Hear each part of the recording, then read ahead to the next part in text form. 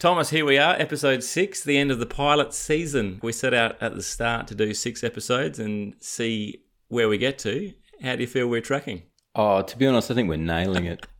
Couldn't be happier with how it's going. Excellent. So, yeah, whether we continue or not, I guess it depends on the old supply and demand, to borrow an economic term. Is there demand for the supply, or are we getting high on our own supply? I think we might be overpriced and undervalued. Well, I mean, the worst thing is the economy's fixed now, though, so probably not much to talk about anymore. Share market's booming, everything's good. Yeah, grab a beer, boys. Our work here is done. Dad, can you buy me a unicorn? Dad, can you take me to Greenland? Dad, can I have my own spaceship? Dad, can you buy me the whole world? Please. Can I just get a minimum chips, please? Hello and welcome to Minimum Chips, a podcast putting the nom back in economics. It's the world of money as seen through the eyes of a comedian and a real-life economist. Oh, did I mention we're brothers too? So there'll be fights. Yes, welcome to episode 6 of Minimum Chips. My name's Adam Kiley and I am joined, of course, as always, by my brother, Thomas. Thomas, how are you? Oh, I'm very good, thanks, Adam. Look, the stock market's booming, but we're in a recession. Now, without boring us all to tears, can we start with an explanation of a recession, please? I don't think you need to qualify it like that, do you? Jeez, come on. Haven't I proved my worth through the pilot season?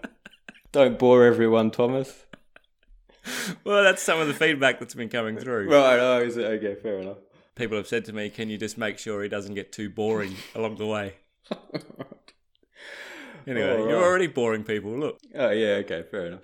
Okay, so a recession is a technical economics term. It means 2 consecutive quarters of negative economic growth, so negative growth in GDP. GDP is the measure of how much stuff we produce as an economy. And if that goes backwards, if we produce less this quarter, in the March quarter, say, than we did in the December quarter, and we do that twice in a row, that gives us a recession. So when you say what we produce, you mean like coal, oil, whatever it is, whatever your commodity might be or whatever your industries are? All economic activity. So it includes services, podcasts, for example. If anyone was paying for this. I feel like we might be contributing to the recession. Yeah, well, if someone was paying us to do this, then it's a economic transaction and it gets captured in the GDP measure. Unless it's a cash job, which we're also open to. Yes.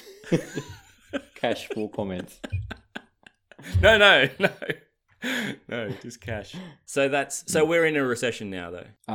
Yes, yeah. It seems like it's locked in. And does a recession cause a depression? Yes. Well, a recession precedes a depression. So recession is 2 consecutive quarters of negative growth. A depression is 4 consecutive quarters. So a full year of negative economic growth, and that gives you a depression. And we don't really have more definitions for that because it's pretty uncommon. It's recessions are relatively rare. Depressions are almost unheard of. Yeah, right. So when they talk about the Great Depression, was that greater than other depressions? Yeah, well, it was because you pretty always epic. hear that. Like growing up, you always heard about the Great Depression. Have we not had any depressions since that one? There hasn't been a depression since that one, no. Right. Not in Australia. But we might be heading for one. We might be heading for one. It's a possibility. Yeah. I don't want to make too light of it. Like obviously it's bad news for a lot of people if it happens. But but I don't know. I guess you're growing up and you hear these terms, the recession, and you hear people, parents and grandparents talk about the Great Depression. They're kind of, I don't know, to me, it may be different for you. You might have paid attention to what they meant. I just kind of heard these words being thrown around. You just thought they were all sad. Yeah.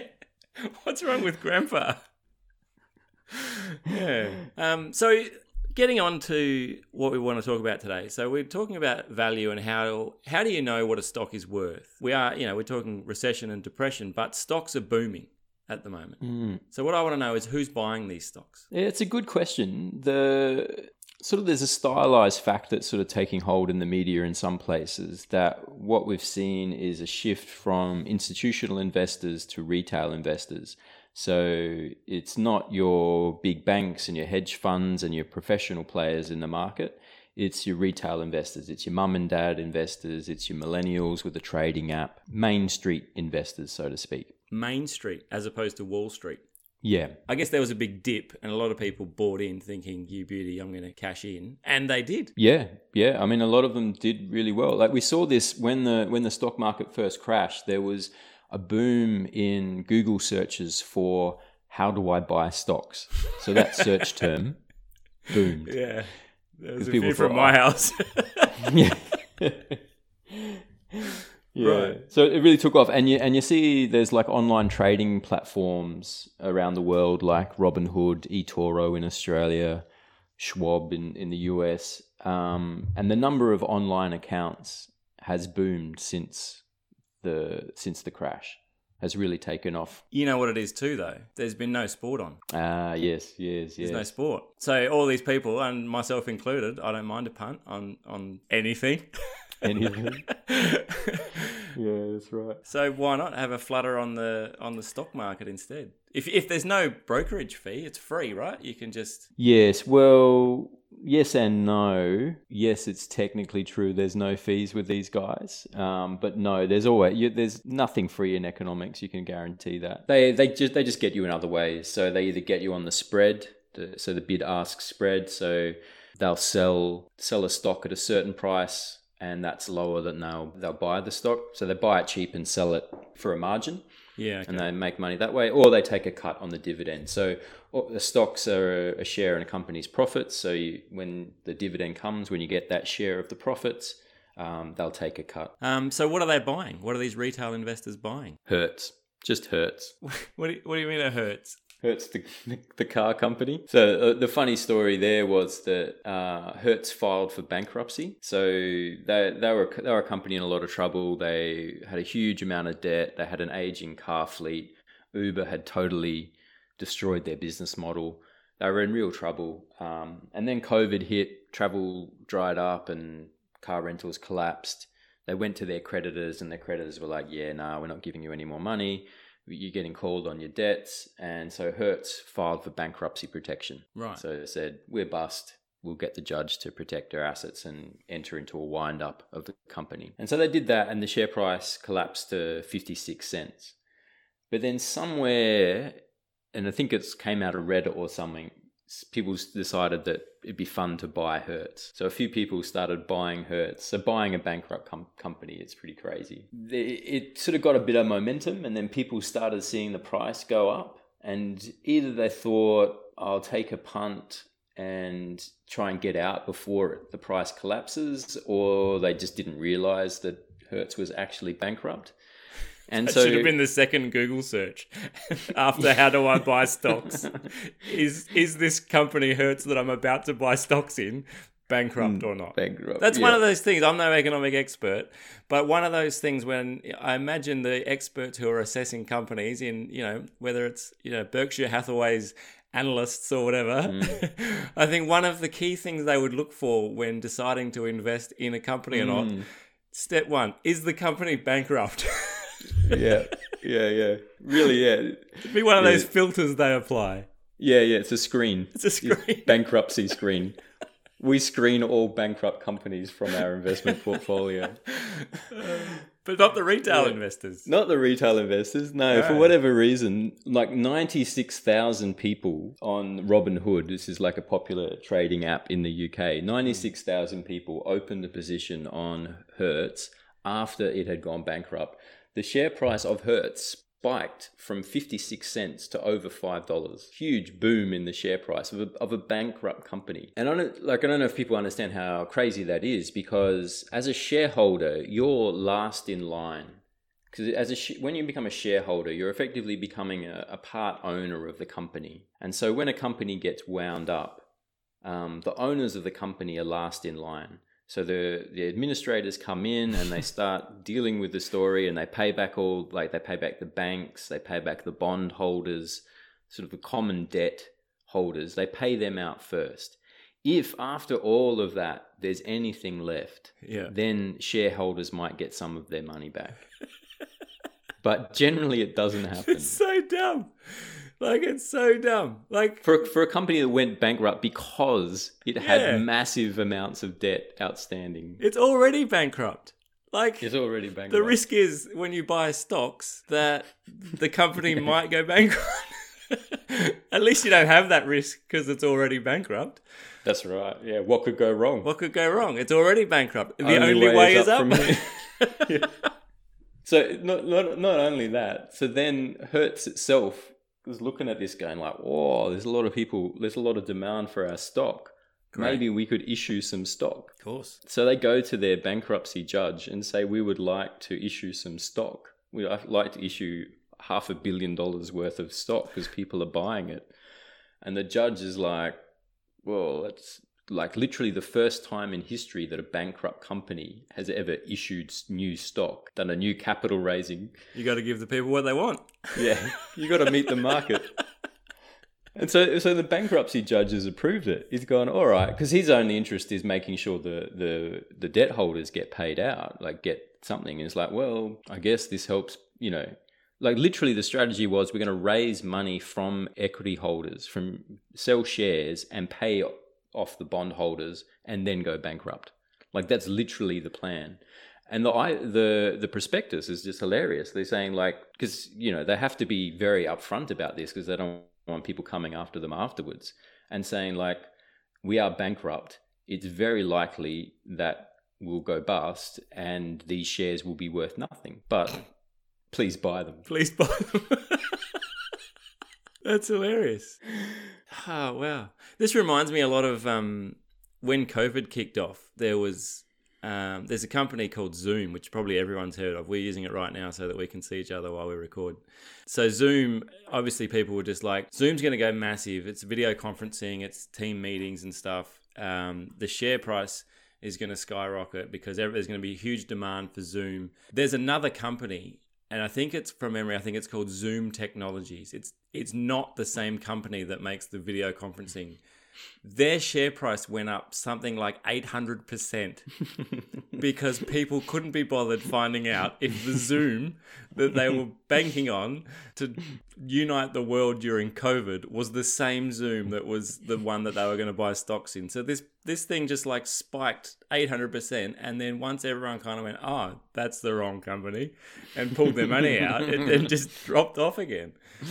Well, you can imagine those guys, the owners of Zoom Technologies, just going, "What's going on? Why are we?" They would have cashed out. Oh, yeah, surely. Yeah, I mean, it's funny. It's crazy stories. It makes the whole market seem ridiculous, and a lot of people sort of pointing to this as like prime example of the idiocy of the market. But it's also hard to know how big an impact these Robinhood investors are having, or this new wave of younger, punters, people who are just in it for a bit of a flutter. How big of effect that's having.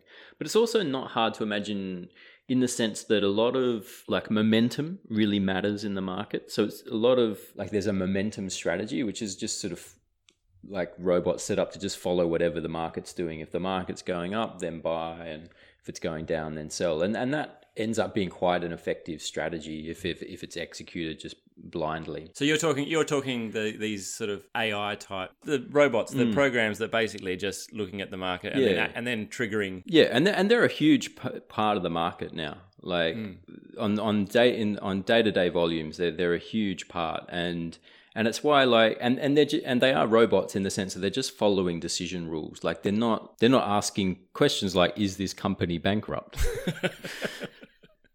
Yeah, they're just following the money. Again, the horse racing analogy, it's like, if you saw someone go up and stick $10,000 on the nose of a horse, then you'd be pretty tempted to go, "Oh, I might get on that as well," because that's where the money is. And that's right. And so you get this sort of momentum effect. You get that sort of day trader effect that they're not interested in the fundamentals of the company at all, or only following the patterns in the share price. So one of the things we've seen, so while it's true that retail investors have become very active in the market, it's not true that institutional investors aren't playing a part as well. And we did see that the hedge fund investors did go to cash in March during the crash, but they've now fully reversed, and they're now in the market. They're now buying. Hedge funds are close to fully long on a lot of survey measures, so they're back in the market and they're back buying. And in a way, the interesting thing, like there's a great quote after the GFC. Well, no, so it was just before the GFC fully broke, like fully went crazy, and it was the CEO of Citibank, Charles Prince, I think his name was, and he has this quote where he says, "We know liquidity is going to be a problem, but when the music's playing, you've got to be dancing, and right now we're dancing." Yeah. And it's sort of this idea that fund managers are assessed and often paid on the basis of relative performance. So it's relative to how the market's doing. So if you beat the market by 2%, then you get a bonus, or you're seen as a good manager. So if the market's going up, you kind of need to be in the market because you need to be making that money like everyone else in the market. If you sit it out, so say the market goes up 10%, but you think it's totally crazy. There's absolutely no reason. It's all Robin Hood investors who've got no idea what they're doing. If you sit it out over that period and it goes up 10%, at the end of that period, you've underperformed the market by 10%. And that looks really bad. And you get calls from your clients saying, "Hey, what's going on? You just underperformed the market by 10%. Hey, what's going on? Why are you protecting me from this bubble? I want in, damn it."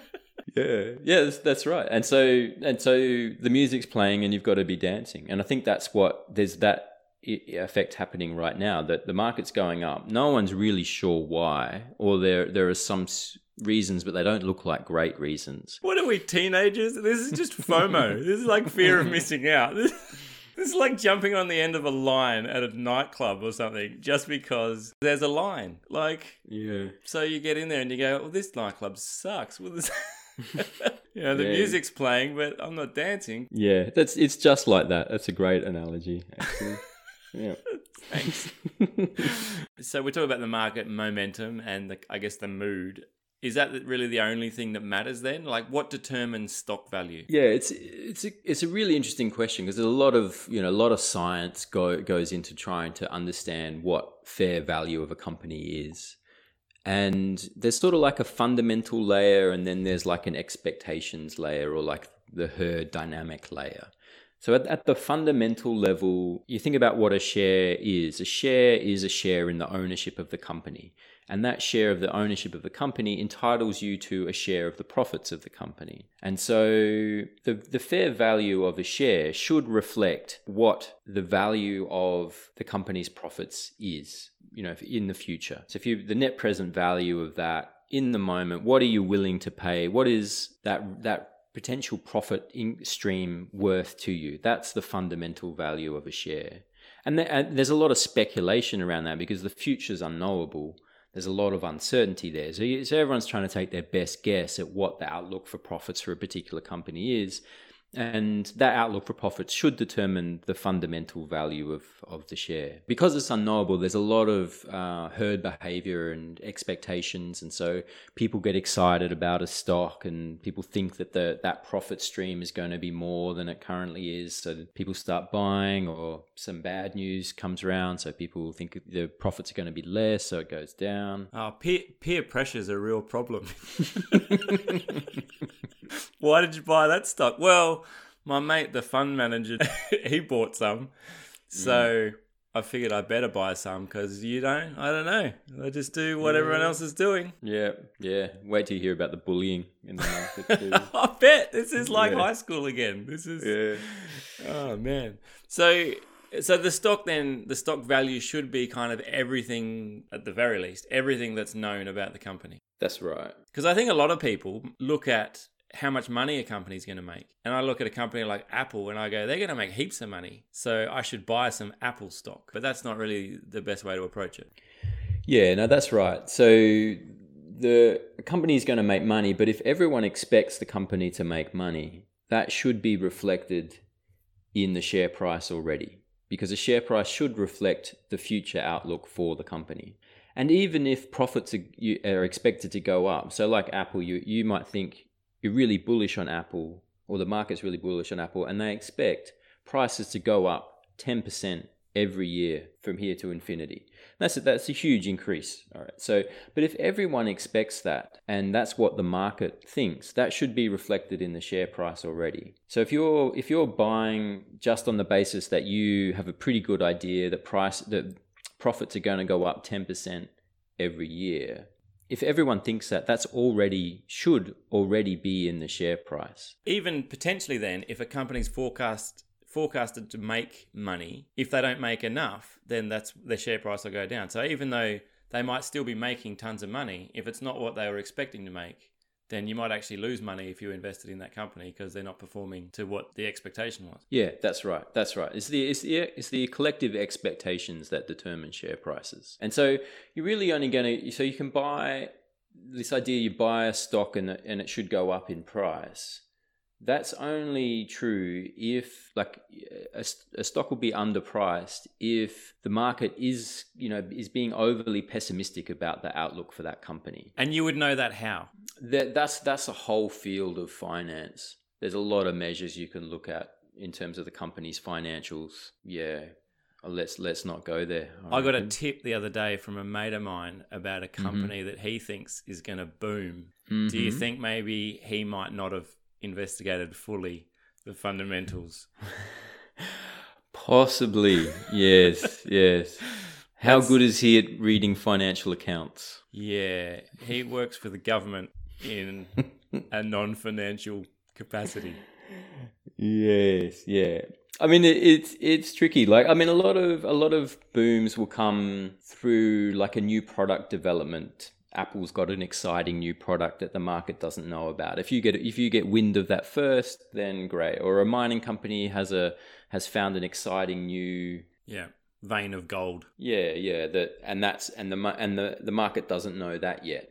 So if you get insight into that kind of thing before the market does, then you can buy a stock cheaply. Yeah. No, it's hard, and this is the thing about buying stocks that I don't think people realize is that, like, to really have a good idea of what a stock should be valued at, you really need to understand the outlook for the company. And to understand the outlook for the company, you need to understand where the company's at right now. And that involves a lot of measures. It's like, how much cash do they have? How much debt? How much available cash flow? Is it bankrupt? Yeah. Big questions you need to be asking. That's gone straight to the top of my question list. That's for sure. Yeah, that's right. But yeah, exactly right. Like that's you need to understand the health of the company. You need to understand the outlook of the company. And there's a lot of really smart people spending all day, every day, trying to crunch these numbers and get an idea of that. And that's the thing I think that retail investors don't appreciate, the Robinhood investors really don't appreciate, is that they're massively outgunned going into the market. You're going up against professional fund managers who've got 20, 30 years experience analyzing companies and trying to understand what the share is worth and what the outlook is, and trying to get an edge on the market. And you're a punter with an app just having a crack. Like, you're bringing a water pistol to a bazooka fight. But a tip's a tip. I mean, I love a good tip. If someone says, it could even be someone almost unknown. If someone just says to me, "Oi, Morphettville, race 5, number 3," I'll be tempted. Yeah. I mean, yeah, you would just be kicking yourself. Because wouldn't you? It's the FOMO again. You would. Yeah. It's the same thing. It's like anyone betting. You're betting against, if you're betting against sports bets, it's the same thing. You're going, sports bet pile in tons of research and effort into knowing the true value of a horse, and then the odds they offer you are less than that, so that they're going to make money. So again, the only way you're going to make money is if you know something that they don't know, and the likelihood that you do is low. I'm not saying people can't know that for sure, but the likelihood is that you don't. So yeah. I mean, you think about what happens when you buy a stock. I have no idea. Yeah. I watch it every day in the hope that it goes up. No, but I mean, you buy a stock because you think it's undervalued and that it's going to go up in price. But the person selling it to you is selling it to you because they think it's overvalued and it's going to go down. So there's at least one other person in the market who thinks the opposite of what you do. You both can't be right. One of you has to be wrong. True. You know, I mean, you look at, I think people look at the trajectory of the share market, the ASX 200 and the indices that are out there, and they see them go up over time and think that there's a fundamental reason that they keep going up. But it's not necessarily how it works, because the future should be reflected in the share price. So your growing economy, all the things that, you know, we say to drive the market higher, all of that should theoretically be in the share price already. All that performance is already factored in. Yeah. And then to use that analogy before, when you say if you want to buy and there's someone who has the opposite view, they're looking to sell, you can't both be right, but you can both be kind of wrong in a sense that the price could be the true price.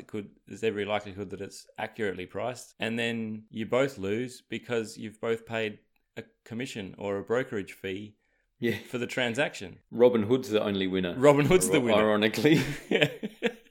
Takes from the rich and the poor. And the poor. Turns out Robin Hood's a jerk. Yeah. But I mean, but it's also right. But it's also that fundamental value is never realized, because the future never arrives. The future always exists. And so you'd never know for sure at any point in time what a company was fundamentally worth. It's a collective outlook on the future of that company. So we started out asking the question, how do you know what a stock is worth? What have we learned? Well, I think fundamentally that a share price reflects the collective outlook for the future of a company. That's fundamentally what it should be. The share price changes when the collective outlook for the future of the company changes. Yeah, and when you're betting on stocks, like if you're a Robinhood punter, the bet that you're taking is that you've got an insight into the outlook for the company that the average of the market, the rest of the market as a whole, doesn't have. That you reckon that you've got an edge there somewhere, and maybe you want to check yourself before you wreck yourself. Oh no, you didn't. Oh, that was last episode Really? in the pilot. I was just bringing it. Is that what we're going to finish on? Check yourself before you wreck yourself. Oh God, Boom, I nailed feel it. dirty. In the can. I feel like you just ran out of. Yeah, we didn't really. Just like, I can't be fucked thinking about what else we talked about. So I'm just going to give a catch-all bit of advice, which is check yourself before you wreck yourself. And hopefully everyone just accepts that and moves on. Oh, that's financial wisdom. Check yourself before you wreck yourself. A guide to fundamental stock analysis. All right, well, that does wrap us up for today. Thanks, Tom, as always, for your insights. It's been an interesting discussion. We did set pleasure. out to make 6 episodes, as we talked about. This is episode number 6, the end of what we would call our pilot season. We'd love to hear what you think, whether you're liking the show, whether you want to hear more, whether you've got any questions. Go and hit us up on the Minimum Chips Podcast Facebook page. Leave any feedback or comments. 1,000 likes and we'll do another series. 2,000 likes and we won't. But yeah, we really appreciate you listening, and thanks, and we hope to see you again soon. Yeah, thanks everyone.